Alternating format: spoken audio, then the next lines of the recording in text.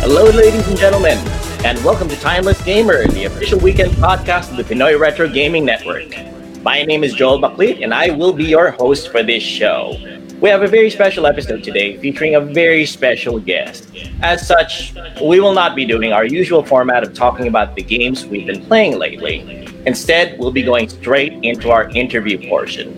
Joining me for this interview will be my cohorts in Timeless Gamers, starting with Joe RPG. A little bit of an introduction. Hi guys, what's up? What's up?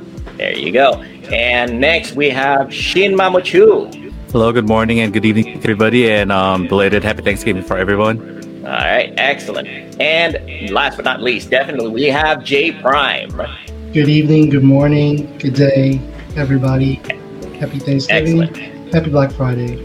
All right, so first things first, actually, now let's get right down to it. Let me introduce our very special guest. You might not have heard of his name very much lately, but you will be very familiar with his works if you are any kind of retro gaming fan or an Atari fan. He's the man who developed such amazing games like the very first film-to-home video game translation ever, Raiders of the Lost Ark. Also one of the Atari's biggest hits, Yar's Revenge. He also programmed what was wrongfully derided as the worst game of all time, E.T. for Atari 2600. I personally think that's not true. Well, without further ado, ladies and gentlemen, I give you Howard Scott Warshaw. Yay! Such an honor, such a deep honor. Hello. Right. The honor is mine. Thank you, Joel. All right. Thank you very much for being on our show, Howard. Let's begin first by having a little bit of an introduction for yourself. Yeah, having a little bit of a self-introduction to the viewers that we have right now who are weaned on video games such as Mobile Legends and Fortnite. Let's have a little bit of an introduction from Mr. Howard Scott Warshaw himself.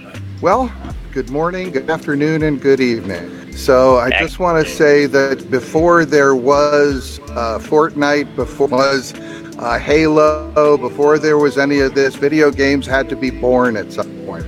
And that's where I came in. I was one of the pioneers at the beginning of video games, trying to define the standards to refine now. And that was an amazing time of life. It was an amazing time in the industry. And I've never forgotten my experiences and the joy and the excitement that I felt at Atari launching a brand new medium, the medium of interactive entertainment. So, as Joel said, my name is Howard Scott Warshaw. I did Yar's Revenge, Raiders of the Lost Ark, E.T., and Saboteur, a game that is starting to get some attention now because it's being re-released. Interestingly, I have some records and I have the shortest game development of all time with E.T., which was done in 5 weeks and then released. I also have one of the longest developments because my game Saboteur was done at Atari but was not released then and is being released now some nearly 40 years later. So I have the fastest and the slowest development of all time on the 2600. And I have held questions. I'm sure we can get to some talk, but thank you very much for having me. I'm just a guy who started in the games, took a long turn around through filmmaking, through all kinds of adventures and things out of technology, and now I've landed as the Silicon Valley therapist. I am actually a psychotherapist now. So I used to, and I specialize in working with nerds, right? With nerds, geeks, and all kinds of hype people. And so Bless your soul, the way sir. I look Bless your at it soul. is I came full circle, right? Oh, thank you. The way I look at it is make games to entertain nerds, but now I actually work to make their lives better. And I'm very honored and proud to do that work. And but as a writer, I have ventured into a number of things, and sure we'll talk about this book, Once Upon Atari, which is how I made history by killing an industry, which is the book that I wrote that's all about what it was like being there at the beginning of the industry, what happened to the crash of '83, what it's like to work in video gaming then and now, and the arc of my life, which has many degrees. Right now, we are showing a little bit of a preview of Howard's website, Once Upon Atari. If you guys are interested, please check out his website, onceuponatari.com. No spaces, no dashes, no nothing. You write it out the way it is, and you get to his website. There's tons of amazing material in there. And you can also have a look at some merchandise that you can purchase from him, like his documentary and his book, like he mentioned. So let us begin this conversation by asking Howard a little bit. Oh, speaking of, let's just flash that a little bit. Yeah, he does have a DVD documentary about how things were back in the day, and interviews with very influential people. Oh, here was. Right there, Once Upon Atari, the documentary. This was actually a video producer to make this documentary, and the only piece that ever produced that is done entirely by people who worked in the VCS department at Atari making 2600 games. So this is exclusively the word from people who were actually there doing it. So that's rather than getting secondhand information, this is from the mouth of the mouths of the actual people who were there in the trenches. There you go. All right, so let's begin by asking it's Howard. not only from his mouth, it's the entire stable. Sorry about that. I apologize for that, Howard. Let's begin by asking Howard the very first question. Let's start at the very beginning. As has been said in, The Sound of Music, it's a very good place to start. As a young programmer, tell us a little bit about your life in the early days and how it led to your working in Atari. Well, it's interesting because Atari was the last place I figured I'd wind up. I went virtually everywhere else first. I wasn't even going to go into computers until I was originally working at university. I was going to school studying economics and math, and I'd never had a computer course, and one of my advisors told me, you've got to have computers if you're going to go anywhere in economics. I took one computer course and I was sold. And so from the moment I took my first computer course, about 2.5 years later, I had a master's degree in it because I just was totally taken by computers. It was the most amazing thing because you didn't have to read books. You didn't have to do papers or solve puzzles. And it was just a great, fun way to go to school. So I totally dove into computing. Came to work at Hewlett-Packard in California. Oh, And HP. all that I had found in computing. Absolutely. I was a humper pumper, as they say at HP. And, all the joy and exhilaration and excitement that I had found in computing disappeared when I started doing commercial programming on a scale at Hewlett-Packard, and I was incredibly impressed. And I didn't know what to do. And I was out of a zoo case at HP, because you wouldn't know what to talk to me, but I'm quite a large personality, and I don't always fit in subtle corporate environments. And so a friend of mine who worked there said, hey, the kind of acting out that I would do, the kind of shenanigans that I would pull at HP, he said, where my wife works, they do that kind of stuff all the time. I said, oh, where's that? He goes, Atari. Now, that was the first time I heard of Atari as a place to work. And so I went and interviewed there, pushed my way in. I talked my way into an interview, went through a whole interview process, and then they rejected me. So Really? I didn't accept that. I did not accept. Yeah, I was rejected by Atari initially, and I just called up the hiring manager, and I just started talking with him, begged him and pleaded, and did everything. And I ended up, I negotiated a 20% cut in pay to go to and to be on probation to get into Atari. I knew that was a place I needed, and I wanted to give me and that turned out one of these in Atari history, the idea that I was initially rejected. Okay, excellent. So let's see. In your time, that was around 1980, around that time, if I remember correctly from the book? That's around late 1980. I arrived at Atari at the very beginning of 81. 1981. For those of you in the audience, that is, close to 40 years ago, you guys. We're talking about the foundations of the video gaming industry as it is right now. And Howard was there to actually witness Atari and its during its prime. Which brings me to the second question. Does anybody want to ask this one, or should I pitch it to Howard first? I say you should go. You go ahead first, All Chris right. Joel, and then Actually, Humble. yeah. I'm a huge technology history guy, and I love the idea of meeting, like I said, the pillars of the industry, the ones who are foundational to how things are nowadays. Let me ask you. From what I read in your book, you came in during the tenure of Ray Kassar. If I read that correctly, right, Howard? That's correct. Yes. That's correct. The question is, did you ever meet the actual founder of Atari, Nolan Bushnell? I did. I didn't meet him much while I was at Atari, except for the very end of my Atari reign. But I have run into Nolan many times over the years. We're actually pretty good friends. And we did have some fun around the making of the movie Atari Game Over, which we're both in. But Nolan's an amazing guy. But I didn't meet Nolan directly right away. But what I did meet was Nolan's culture. Because when I arrived at Atari, it was at a very critical time. I go into this at length in the book, the idea of the cultural shift that went on at Atari from Nolan Bushnell, which was the kind of culture everybody who's into tech gaming dreams of. Because it was a super creative environment where engineers and creative people had trained to do whatever they, as long as they generate, and then had to be cool product at that.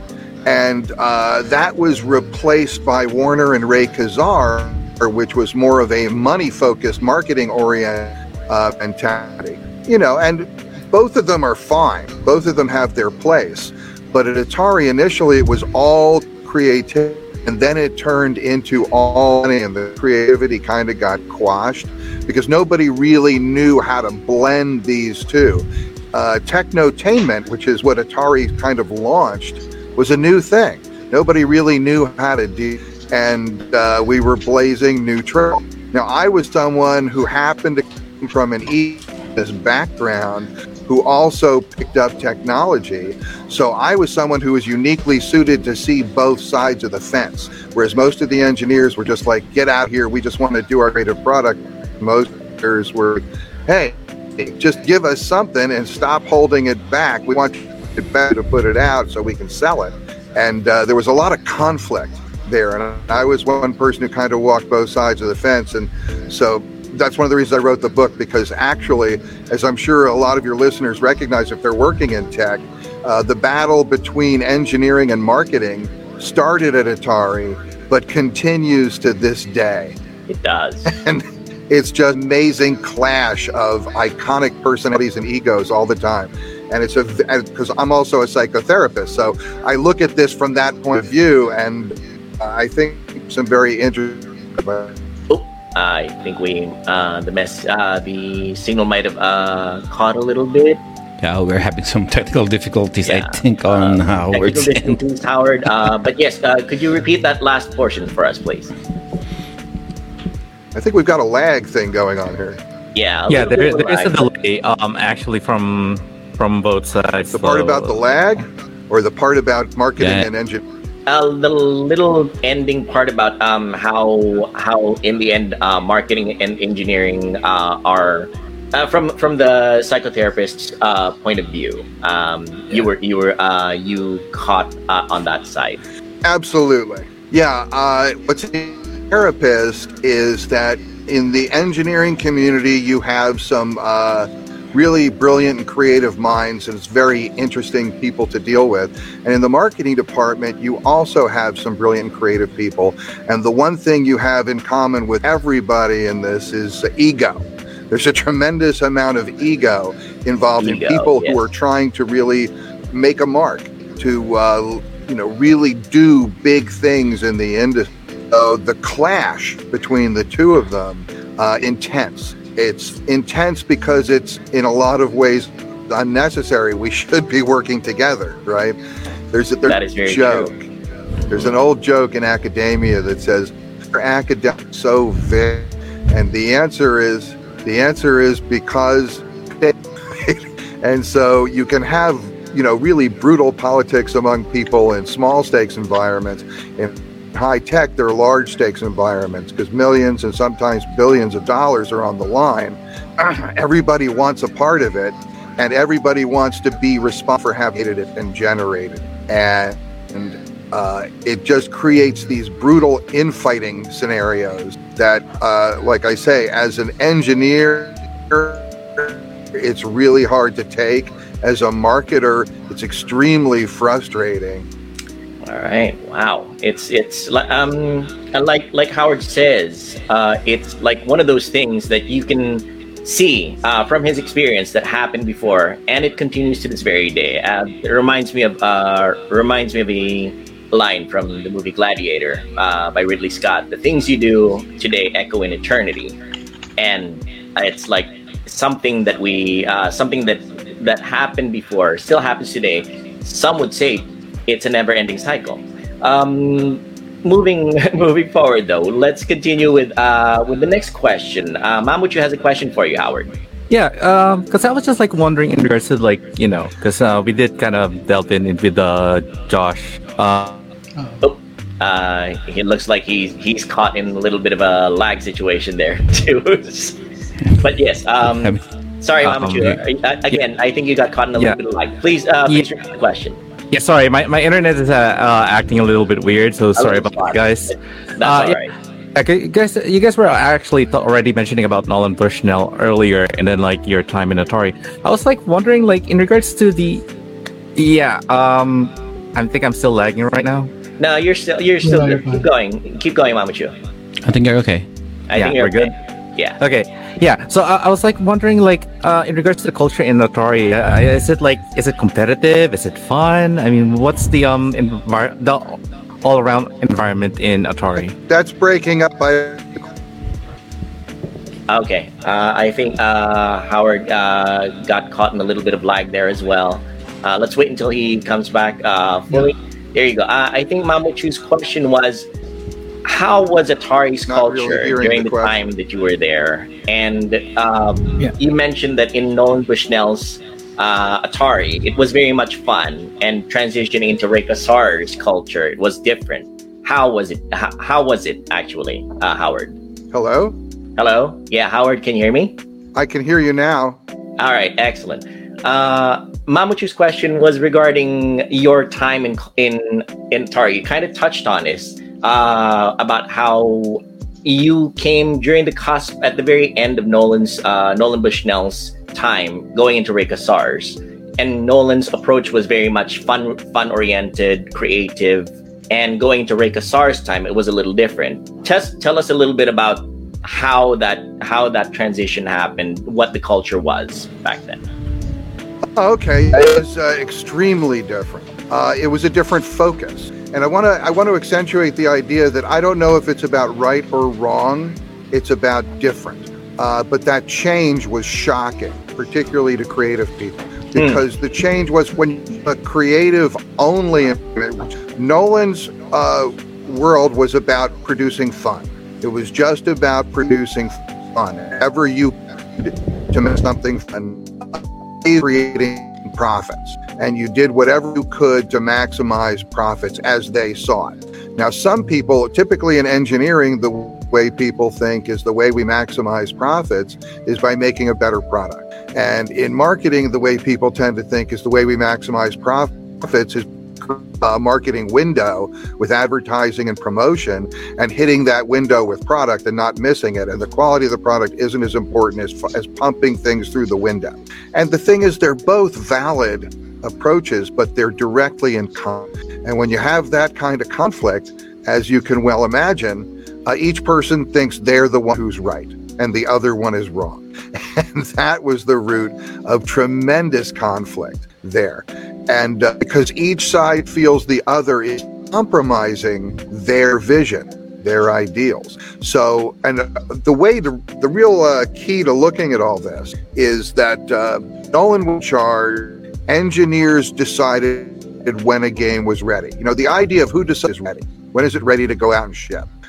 During the Nolan regime, engineering decided when a product was ready, and then they'd hand it over to marketing, and marketing would put it out and promote it and support it.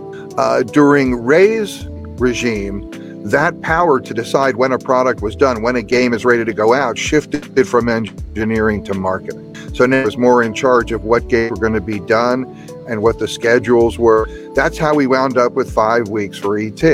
Engineering put the idea of doing a game in 5 weeks. In fact, and I go into this in look, when they negotiated the deal for the ET, they called up my boss's boss, the guy who was the head of VCS engineering, and said, "Hey, we need ET for September 1st. This is late July." He goes, "We have about 5 weeks." He goes, "We need ET. Can you give us a game?" And he said, "No, just can't do 5 weeks. Can't be done." For that, Ray Kazar, because I knew Ray and I had a few dealings together that were kind of amusing, at least for me. And he still called me up directly and said, "Hey, can you do it? Will you do it?" And I told him, "Absolutely, I will do it, provided we reach the right arrangement." And that was the beginning of ET. But it was the idea that you could even think of trying to do games. Typically took 6 to 8 months to do at that time. So in engineering, the idea of even trying to do a game in weeks was ridiculous. Of course, because it was ridiculous, the idea appealed to me tremendously, because I love a challenge. Even if it's a ridiculous, absurd challenge, I really felt up to it and I really wanted to try it. And I did ET. And I don't feel bad about the fact that a lot of people call ET the worst game or the worst game ever done. The truth is, I actually prefer when people do identify ET as the worst game of all time, because I also did Yar's Revenge, which is frequently considered by many to be one of the best. So as long as ET is the worst game of all time, greatest range of any game design. All right, excellent. We have here. Let me just forward you to my colleague here, Jay. Actually, Jay Prime did a stream recently of your games. Actually, Yes. Howard. He did a stream most recently. I think this was just this past Thursday. Yes. Jay is considered one of the youngest members of Pinoy Retro Gaming, and I gave him a challenge to play through some of your games. Like Yar's Revenge. He did a little bit of Saboteur. Actually, he played Saboteur and he played ET. Now, I want Jay to give a little bit of feedback. Noel, maybe like in his opinion on how fun your games were. But, All right. Okay, I'll give my honest opinion, because we all deserve to hear it. How it's just 100% raw. So I'll begin with Yar's Revenge. I thought it was being that I'm mostly I started with Nintendo and so on and so forth. So I never really had a chance to play much Atari back then. So when I started with Yar's Revenge, genuinely I was confused of where to begin. I saw the little whatever section it is, like you can't shoot through the little yard thing, right? And then I had to figure out I had to get to the cannon towards the end. So for the most part, I had quite a bit of fun with it. I was confused, but I had Joel's guidance to get me through. So far, I actually enjoyed it. The game Saboteur, we weren't able to. I was actually trying to get Raiders of the Lost Ark to work, but for some reason I wasn't able to, so I had to move on to Saboteur. And Saboteur I actually enjoyed. Had a little bit of struggle here and there. I did appreciate the fact that there was a little Easter egg. You could see the Yar fly or whatever it was called as one of the enemies. I thought that was quite enjoyable. Yes. And then I don't think I was able to finish that game. Yeah, right. Yeah, I made this earlier. A little. Yes, montage. Jay did that little animation right there to show what a little bit of what Howard's games look like. Right. And for our audio listeners, Howard Scott Warshaw actually did some amazing games. Some people treat his games like Yar's Revenge and personally speaking, I played Saboteur as well as some of the very best games that were ever made. And he also did E.T. and Raiders of the Lost Ark. Jay, you have a question about how Howard might feel about his programming, or like his continuity, shall we say? You can ask your question, Jay. Okay, so I had a question for you, Howard. If things had turned out differently for ET, would you still be a game developer back then, or even up until now? Would you even consider going back into game development? And if given the choice, would you redo or change anything about ET? That's a really good. That's a good series. You know what they say about any creative product is that they're never done. They're just abandoned, which means there's always, I would go back and change and shift. In fact, for ET, I have in my book about the thing that I would change, even for Joseph. If I had one extra day, the thing, 1 week, I would, a couple of months, what I would change. So those were all, I've addressed that pretty extensively. Yeah, there's definitely things I would shift.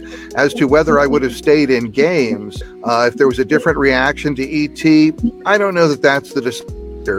I like doing different things, 5 or 6 careers so far, because what I like to do is I like to get involved in something, really see if I can master it, make a contribution to it, and then I like to move on and learn something else and constantly grow. That's what I enjoy doing.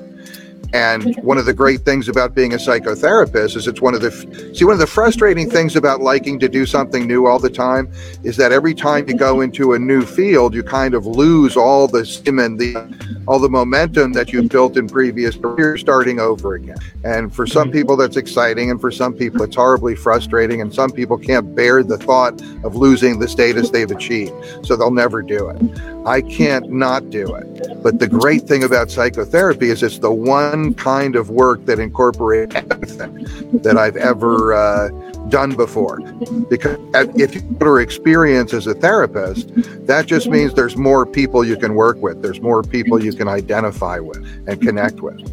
So all the filmmaking, writing, speaking, tech, creative production, photography, all of these things expanded the skill that I bring to psychotherapy to work with creative types and people who, I work with high-tech leaders and the super intelligent, because it's just I meet amazing people. One of the great things about Atari was the idea that it was probably one of the most vibrant and stimulating groups of people I've ever worked with in my life. Because in tech, you meet a lot of smart people, because you have to be pretty smart to be able to master tech in the first place. And when you're doing creative work, you meet some wacky and weird and wild people, and that's interesting also. But into technotainment, video games was one of the first time those were married and really merged, and you got to see a bunch of really smart, really weird people, and that was a lot of fun. It was just one of the most stimulating, exciting, and creative groups I've ever been involved with.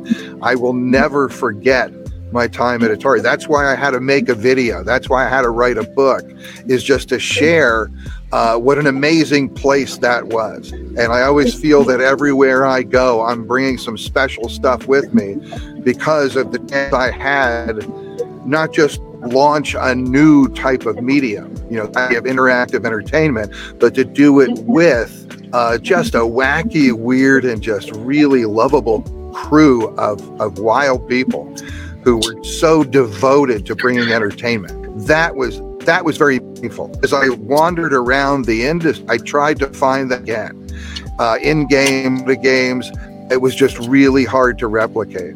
Atari was so amazingly satisfying a place to work that it ruined every place I worked at after Atari. And it was kind of depressing. And it took me 30 years before I found something to do in psychotherapy that was anywhere near approaching how and exciting work guitar. All right, wonderful. Right. I I think we have a follow-up question from Mamuchu. Yeah, if you don't mind, Howard. hopefully my connection doesn't mess up this one. You were mentioning earlier that you basically have a huge camaraderie and friendship formed when you were in Atari. Now, this question is a little bit more connected to Yars Revenge. Did you basically title Yars Revenge out of the sheer cost of that camaraderie in order to give a bit of a nod to some friends who, let's say, moved to a different greener pasture? I think I know. And it's what I did in naming Yars Revenge was strategic more than it was collegial, as they say. This was more about marketing. Okay, what you're talking, I did that when I Revenge gave any story behind it, didn't have any name behind it, nothing until very development. I was just, because my feeling was, what's the point in naming a game until you have a good game? So I kept working on the game. When it got to the point where it was a pretty good game, then it was time to name it. And marketing had some horrible suggestions for names as far as I was concerned. I wanted to be the one to name the game. And this is a whole story, that's a whole elaborate story in the book about how I actually arrived. I used an algorithm to arrive at the name for the game, and it worked into, it turned into playing back on itself into Easter eggs that I put into the game. And another thing I did was I wrote a story for game, environment, the story. That was, nobody had ever done that before. I was actually the first one to do a backstory for a video game. I wrote an entire story just to strengthen the name, to work it through marketing, and they decided to turn it into an auxiliary product, a comic book, which was the first a video game ever had an auxiliary product. Yars Revenge is full of firsts. There were a lot of things that I did in Yars Revenge that became industry standards. But it was first, it had reset from the joystick, so you didn't have to go back to the base unit to do anything. It was first full explosion. It had the first marketing approved signature and Easter egg. There were just a lot of things that were groundbreaking in Yard. The sound system in Yard was pretty groundbreaking. It was much more elaborate than anything you'd seen before, because I was there as a technician and a mathematician, right? You had to be a good programmer to be able to work the VCS, but I'm also a huge film fan. And although I had a master's in computer engineering at the time and a bachelor's in math, I also had a degree in economics. I had a minor in theater. And I think that my theater background and my economics background contributed a lot more to what I could do with games and math. Because, you can meet a spec. When you're programming, it's easy to meet a spec. But when you add something to a spec that says it has to be fun, that becomes a very hard target to hit. And so I didn't think about a game as something that takes place on the screen. I think about a game as something that takes place in the player's mind, right? So when I was programming, I wasn't really thinking about the code and trying to put stuff in registers. I was thinking, what's this going to neurons in a player's brain, and is that going to be cool? And that's the way I programmed games. And so that's why Yars is so visually stimulating, because I wanted something that was eye-popping, that was going to capture your senses. So the Ion Zone is not only a very efficient, because it's actually the code from the cart, which is another first in Yars Revenge. Yars Revenge is the only game, I think, that actually displays its code on the screen. People don't realize it.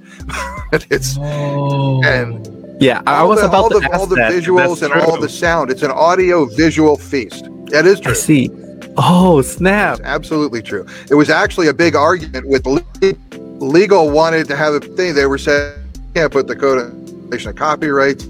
I told anybody who can actually look at that and figure out the code from that they're welcome to it. Because it's like a counter-scrolling mask thing. It's not purely the code, but all the graphics for the Ion Zone are based on the code in the cart. And I only did that because I didn't want to use more space for graphics. Graphics eat up memory tremendously, and we didn't have much memory. So I decided to use the code for graphics in addition to using it for the code. And it was just a cool idea that really saved me a lot of time and enabled me to make Yars a cooler looking game. It's awesome. It's all detailed in Howard's book, Once Upon Atari. It's a Yes. fascinating read. Honestly, I've read through the book. I'm planning on doing another read through before the end of the year, Howard. It's an extremely well written book. There's tons of information here, and it actually goes into great detail about how Howard developed Yar's Revenge. If the audience is at all interested, I highly recommend get the book Once Upon a Atari by Howard Scott Warshaw. Jonas might have a question for Howard, though. Yes. Before I ask my question, first of all, thank you so much for Howard Scott Warshaw for allowing us to have him on this show. One of the highlights of this show so far. Yes, Our indeed. biggest guest so far in this in the history of Timeless Gamer. And to all of you guys who are watching and listening to us live, be sure to ask some questions there. We might not have enough time to rummage all of them, but we'll try to. With Howard Scott Warshaw, the one of the few things that I like about the guy himself, you know? Out of all of the years that come so far with the video game industry, his name is still quite relevant up to this day. Whether you say it's because of whether it's because of Raiders of the Lost Ark or E.T., especially with the retro gaming community, his name is always be there, you know. At least, sir, that's your legacy to all of us, no? And personally, I'm quite interested with gaming history myself. A few things that I've watched on YouTube were some of the things regarding the video game Crash of '83, and I know you've heard about this all the time with some of the people keep asking you about this and how you influenced the whole thing. But guys, one of the few things as well, no, if it's not about the book, if you don't if not about the book or documentary, there's also this movie that James Rolfe made called the Angry Video Game Movie, which Howard Scott Warshaw also co-starred. And one of the highlights of that movie was all about E.T. and their adventure going to the landfill in New Mexico, trying to find that Atari landfill, and Howard Scott Warshaw was there presenting himself. So my question to Howard: so meeting James Rolfe, the angry video game nerd himself. So how was the production, and how was he on set, and how did he able to get to you in the first place? Well, first of all, thank you, Jonas. I really appreciate it. And by all means, you can just call me Howard. And so I just want to say he's a very interesting guy, because the angry video game nerd character is an outrageous character. And James Rolfe himself is actually quite a contemplative and an interesting and introspective guy. And he's a brilliant filmmaker. He really is. And he is someone who is truly dedicated to the art of filmmaking, and he's a student of film. And so I really appreciated that. And when I was on set, I was really impressed with how professional the production was. This was a full-scale, high-end Hollywood production. All the departments and everybody there, it was really a big undertaking. But they had a huge Kickstarter. They had one of the biggest Kickstarter fundings ever, and he earned it. He deserved it. He created a great character in the Angry Video Game Nerd. And they made a one movie. But the way it first came out, this is kind of funny. I think it's funny, is that because I did one of the most unusual. They sent me a script.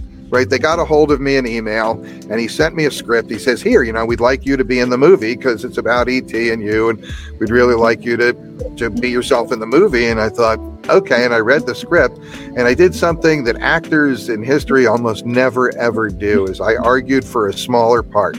I told him that because I was going to be the character that's this crazy guy who lives in a shack in the middle of the desert, is hiding out and shooting at people. And I was just becoming a psychotherapist. Now I was just gotten licensed and I was starting to start my practice. And I was thinking, I'm not sure that's really the image that I want to project for my clients. True. And so I negotiated with them to do a rewrite and give me a smaller part, and somebody else got another part. So some other actor got a big break and they got a decent sized part because I didn't want to do the part that way. And, it was very cool, and they were very receptive, and they felt it actually helped out the script because it added another layer of intrigue to the whole script in the rewrite. And it was just an amazing amount of work that James Rolfe and Kevin Finn is another guy who wrote and directed, I believe. And it's just really, it's a fun movie. And I really enjoyed being a part of it. But I was really impressed with the professionalism. Excellent. Wonderful. All right. So, let me be the one to ask, one of the biggest questions of this interview then, Howard. I know this has been discussed ad infinitum by a lot of your previous interviews regarding about E.T. itself and the video game crash of 1983. I've said in the beginning of this interview that I personally don't believe that E.T. is the worst game of all time. I personally believe that given a little bit more time, E.T. would have been a masterpiece, really, and it would have sold, like crazy. And I still think that people do consider it and one of the seminal games of that era. Now, my question is, walk us a little bit through about how you felt as E.T. Well, we've heard about how you programmed E.T., how it felt going from sending E.T. out and then hearing as it went along all the way to the very end of the cycle where it turned out that, people expressed disappointment with it, but it's not really something that was warranted. Could you walk us a little bit over your feelings of how that whole period happened? That's a really interesting question, Joel. Thank you. Initially, just the idea of doing the game, I never really even thought about it. I just thought I must do this. This was a challenge I couldn't resist. So I took it on. And during the development, I didn't really think about much of anything because I couldn't think of anything except doing the game. I really turned my life off and devoted it 110% to doing the game. I even had a development system moved into my home, so I would never be more than a couple of minutes away from a keyboard unless I was driving between work and home. And when the game was done, to remember, this is way pre-internet, right? There was no internet back then, which means we didn't just drop the game and then have a bunch of feedback right away, be able to see and then be able to drop a mod for the game and things like that. It was one shot. We're going to manufacture it, put it out there, and there's a huge lag between when you finish the game. Like I finished the game by September 1st. It didn't hit shelves until like 2.5 months later. Mm-hmm. So for all that time, it was just like, hooray, I finished the game, and it felt great, and everybody was excited because we had an E product. What I told you is that marketing wasn't as concerned with the quality of product as they were with hitting the window. And I had enabled them to hit a window that nobody thought was possible to hit, and they just had dollar signs in their eyes, and it was just amazing. Everything came together. So it felt really good. And then you get into December, and now in December, you look at the sales charts and things like that, and E.T. and Raiders of the Lost both top the sales charts at that Christmas. I have 2 games in the top 10 of all video games. So I'm feeling pretty good about that because we haven't had much feedback because it was mostly going out as a Christmas present. Nobody was really opening up and playing it. Everybody was and putting it under the tree and saving it for then came and everybody opened it up, and a lot of people threw it away, and a lot of people got really upset, and but we didn't hear about it right away. Okay, because also there wasn't much media. There were just a few magazines. You didn't have the social media connection where wildfire spreads. And so, but as it got into the next year in '83, feedback really started to come back and returns started to go. I have to say that people say that ET is a horrible game, but the truth is, even after accounting for all the returns, it still sold over 1.5 million copies. In fact, I think I'm the only programmer at Atari whose every game they released was 1 million sellers. I'm very proud of that. And ET did not break that record, I'm happy to say. But there was a lot of disappointment around ET. And as the word started to come back, and I would hear more and more. And yeah, and I'm like, so I tried playing ET for the first time, and I wanted to play it raw, like blind. And at first, if I was a kid back in the 80s, if I'm the 7-year-old, 8-year-old, 10-year-old kid playing this game for the first time, I'm like, okay, where am I supposed to go? What am I supposed to do? Why do I keep falling? Same. Why do I keep falling under these pits? And Me too. And I'm like, well, Jonas, that's a great obvi- point. That's a great point. Well, obviously there's a manual, a rule in but video games. Nobody wanted to read the manual back in the day. so Right. I had there was to a rule watch in video a few games, videos which about was- it. Yeah.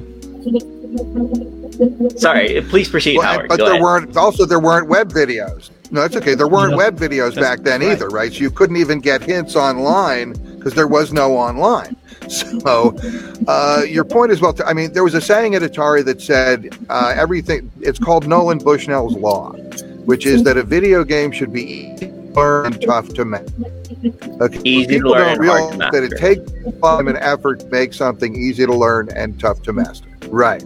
So I tended to make games that were hard to learn and hard to master because if you expect a little more from the player in terms of learning to work the game, you can deliver a much deeper and a much more involved game. But Jonas, you're absolutely right in that people don't want to read the manual because all the information was there in the manual, and you had two schools of people. You had people who read the manual who enjoyed the game and thought it was cool, and people who didn't read the manual couldn't figure out what the heck is going on and it's not making any sense, and they were upset. And they're all correct. They're all right. I never tell a player you're wrong with your opinion of the game or it was. It's okay. I mean, it's a choice I made. It's also expedient because I didn't have much time. Making something, it's easy to make something complicated, right? Making something simple takes more time. It's like, it was Mark Twain or someone who said, if I had more time, I'd write you a shorter letter, because to edit things and review them and put things together, that takes time that I didn't have. So, like I say, sometimes it's kind of think about it as one of the problems with ET was that I ended up releasing a game that was virtually 100% of my initial concept. And that's a horrible, horrible thing because in a good development, you 100% of your concept. What happens is as you're working through the development, your concept changes and it gets better and you improve things and you things out you didn't know initially. So the initial concept, your final should only be like 15-20% of that because the rest should be better. The problem with ET was it was 100% of my initial concept and never had the chance to improve on that. And so that was kind of a shame. But as the word came back and I started to get the negative opinions and stuff, I was ready. This is like 6 months, 7 months after I finished the game. I'm already deeply involved in my next developments and things like that. So, what's behind me is not quite as important as it started to carry on into the 90s. So then the internet did come out in the 90s. And one of the greatest things they would do when the internet first started is top 10 lists, right? Everybody likes to do this. It's easy to compile and it's great to vote on it. And ET would be at the top of a lot of the worst game lists. And then that's when the wave really started with, oh, what a horrible game it is. It's the worst game of all time. And so, but me being who I am, I always see the funny side of things. I really think humor is a very important piece of life. And if you lose sight of what's funny about something, what else are you missing? That's a question I always pose. So I always am using ways to deal with it, and I came up with clever things to say about it, because I'm essentially a happy person. And ET did not destroy my happiness. It might have hurt my career, not destroy my happiness. And the truth is, ET has always felt to me like a success, right? Because I did the fastest game of all time. Like I said earlier, I don't really believe, I agree with Joel, I don't think it's the worst game of all time. There are worse games than ET, but I like it better when people say ET is the worst, because yours is also the best, and I like range. Not really the worst, but as long as you know what you're doing, I think it's playable. It's enjoyable in its own right. The way it is, actually, I played through it a number of times, and I can tell you, Howard, that my wife is very proud of the fact that she played ET when it first came out, and she finished it all on her own without any help from anybody. She figured it out all on her own, and she's, you know, it's one of the things that she holds over me as a gamer. She's my wife is a gamer as well. She plays video games a lot. We're of the same age, and that's one of the things that keeps us connected. And it's one of the things that she holds over me all the time. The fact that she finished ET without anybody's help, and you know, I have to give her that. So Respect. Yes, but to bring it all in, let's just let me just acknowledge the fact that Howard is. Well, continue, Howard, please.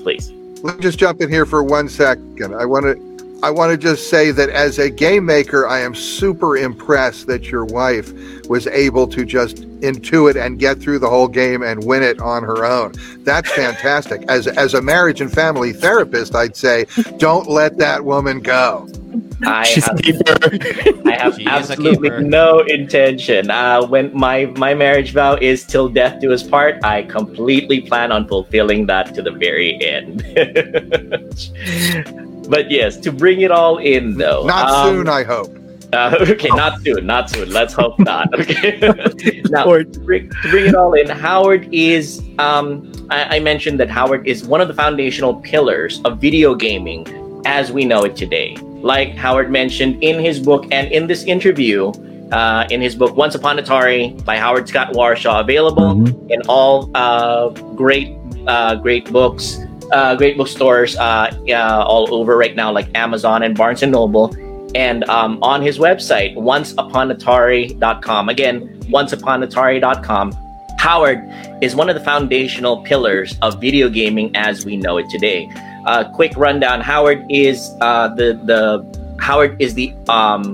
initial conceptualizer of gaming backstories. So if you are at all knowledgeable of who Solid Snake is, or who Master Chief is, or who Nathan Drake of the Uncharted series is, the guy who started all of that is right here with us, Howard Scott Warshaw. Also, an amazing programmer that actually shows how much he was able to do with such limited time and resources. Honestly, again, I am of the mind that everything that Howard did back then was completely amazing. If anybody here is at all curious about the history of technology and video games in particular, highly recommended you check out Howard Scott Warshaw's website, Once Upon Atari. Check out the documentary, Once Upon Atari, and his book, Once Upon Atari by Howard Scott Warshaw. Now, I want to give it back to Howard for one more time, because I certainly don't want to take up too much of his valuable time. I know he's got lots to do, and he's the Silicon Valley psychotherapist right now. We don't want we don't want to take up too much of his time. But again, please, Howard, give us some of your thoughts about how things were after Atari and how things are in general in terms of the video gaming landscape, shall we say, and how your actions have impacted video gaming to today. Wow, Howard? That's a big question. Yeah, okay. Well, we'll try to narrow it down. So, no, that's fine. That's fine.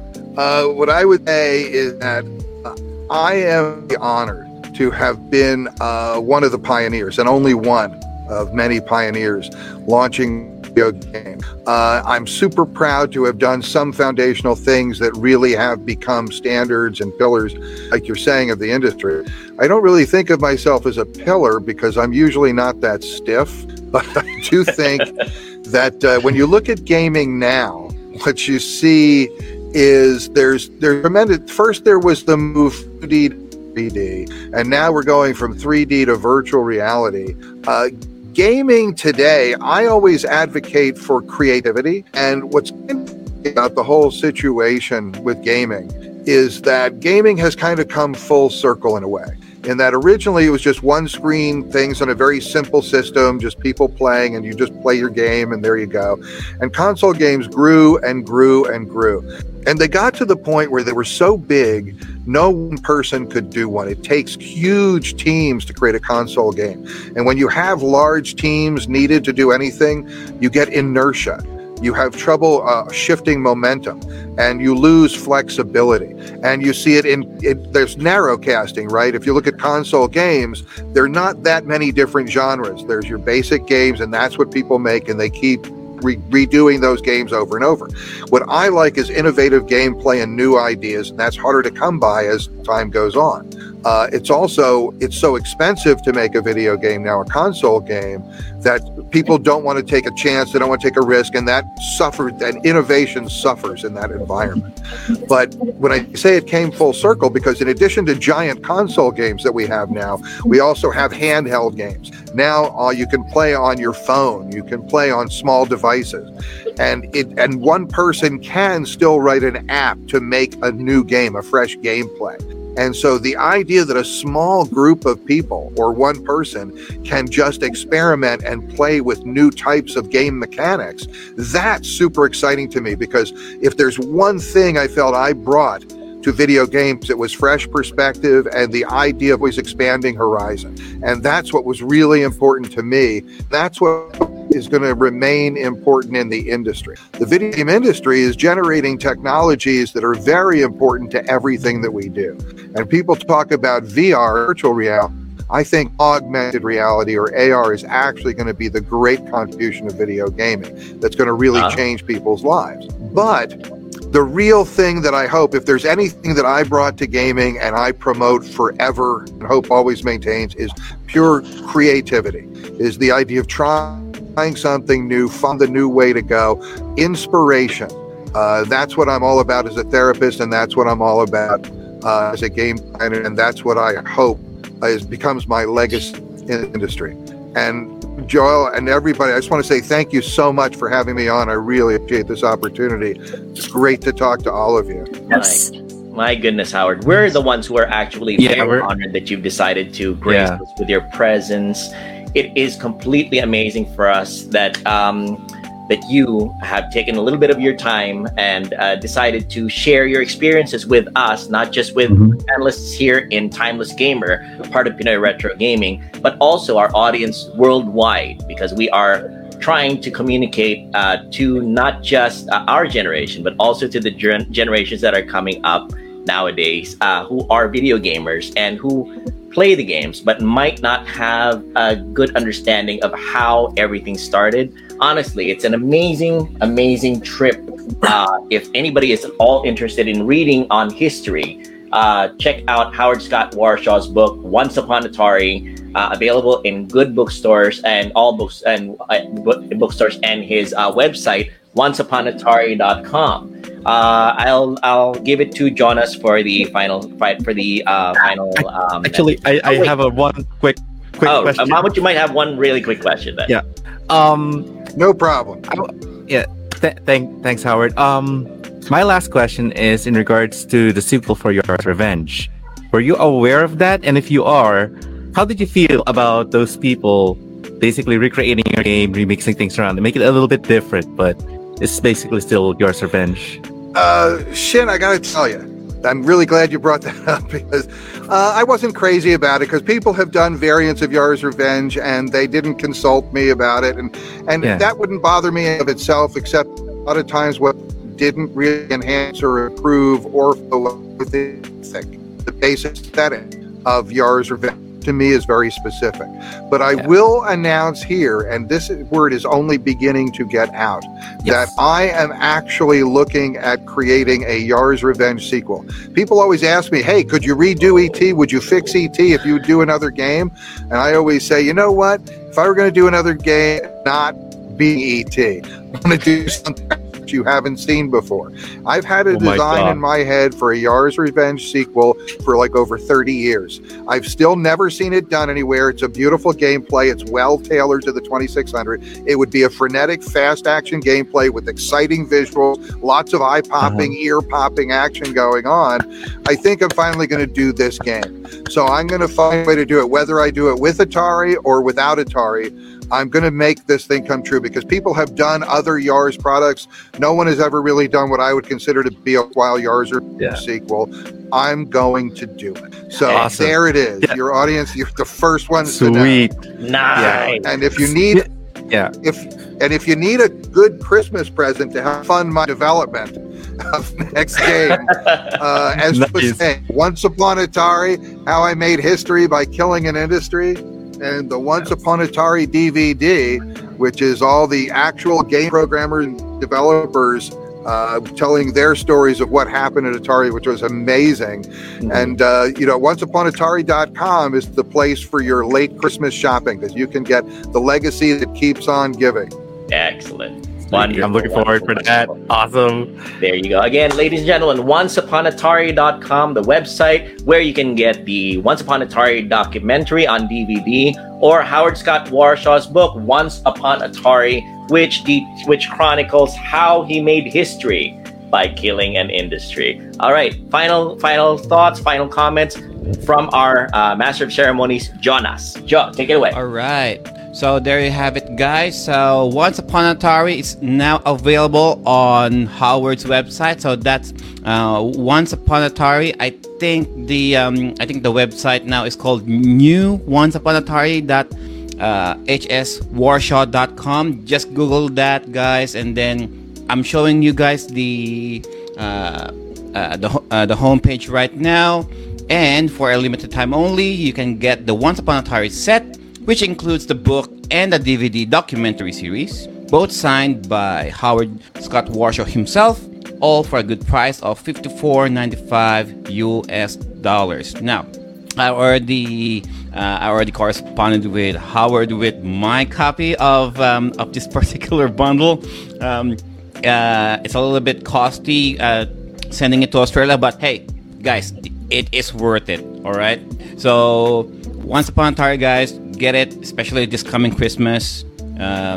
All retro gamers should at least have at least the book, or why not get both, right? Yeah. So I'm gonna give it again to Howard to give thanks to, and he wants to shout out some of the people who are watching us live and listening to us live at the very moment. Howard, all back to you. I just want to say thank you all again for having me on. My wife will not forgive me if I don't, mention the fact that that at our website, I will personally autograph copy you. If you order through my website at Atari.com, I will actually write out an autograph that's personalized for you. I'm happy to do it. I just want to appreciate all the people. Making video games doesn't mean anything without players, without fans, without people who are into it. I have been so fortunate, so blessed in my life to have been able to provide entertainment for people and to have them really appreciate it and enjoy it. And spending time with the people who appreciate and enjoy classic video games, it's always a pleasure. So once again, I just thank you so much for having me on. It's a be do it again sometime.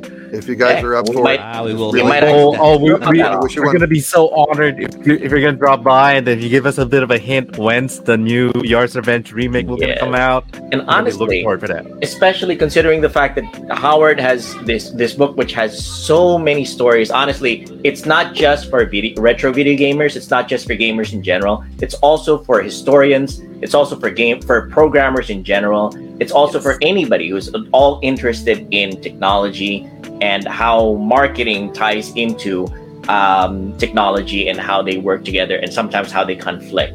Again, ladies and gentlemen, Howard Scott Warshaw of Once Upon Atari. Thank you very much, Howard, for being here. We are so grateful for the time. Thank you so much.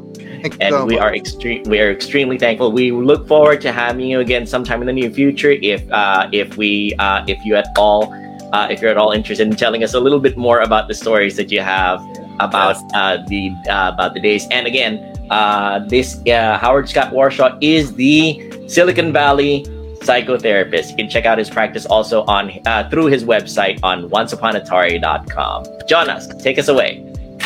All right. And there you have it, guys. So we don't want to keep Sir Howard here. I keep calling him Sir. I'm so polite. Well, anyways, so to all of you guys, no objection here. Thank you all so much. So to all of you guys who stayed from the very beginning of this interview, thank you so much for being here. And as always, guys, our video games and our bodies may go out of date, but our video game experiences will forever remain timeless. Bye-bye, Thank you very much, everybody. God bless. Happy holidays, everyone. Happy holidays.